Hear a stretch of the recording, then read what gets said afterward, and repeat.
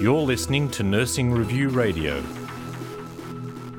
I'm Health Editor Dallas Bastian, and I'm joined by Crystel Schuchmann, a Technical Officer of Clinical Simulation at the Fraser Coast Labs of the University of the Sunshine Coast School of Nursing, Midwifery and Paramedicine, to discuss her line of work. Welcome, Crystel. Thank you. So you prepare high-tech patient mannequins for scenario-based simulation training of students. What does a typical day in your role look like? Well, my typical day generally starts with looking at the teaching schedule for the day, the week and the month. So you're looking ahead all the time. What tasks I really need to complete for the day, get classes underway, preparing simulated drugs. Things need to be as close as possible to the real thing. Reprogramming the mannequins to specific conditions such as septic shock or pneumonia. Preparing the mannequins with wounds for dressings or cannulas ready for administration of IV or antibiotic therapy. So there's a myriad of things to do. So it's just choosing what's actually happening on that day, pretty much. What interested you in this particular line of work?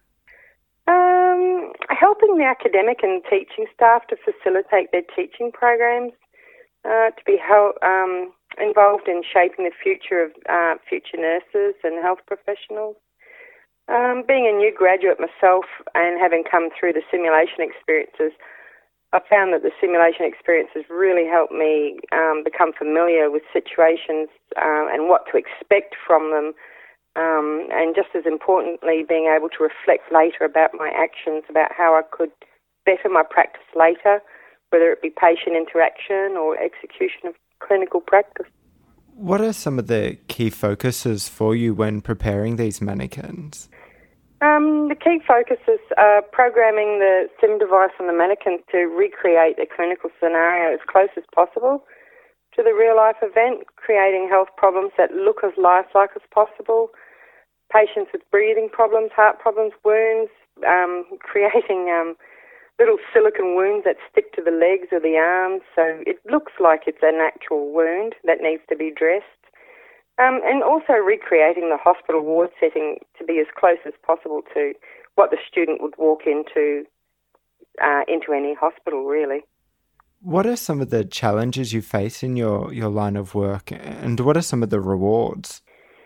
The challenges would be recreating some scenarios, because some of them are a little harder than others, getting the preparations right, and sometimes being on the same page as the teaching staff is really important.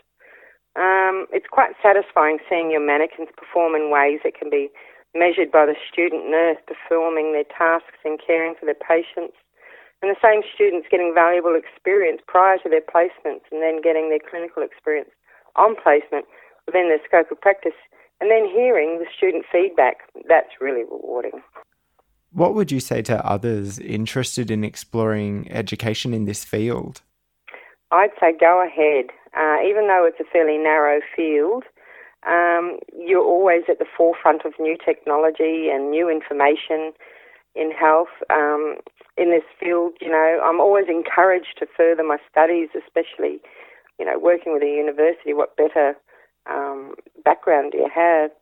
And the university is always striving to give students the best education possible with exposure to the latest technology and expertise.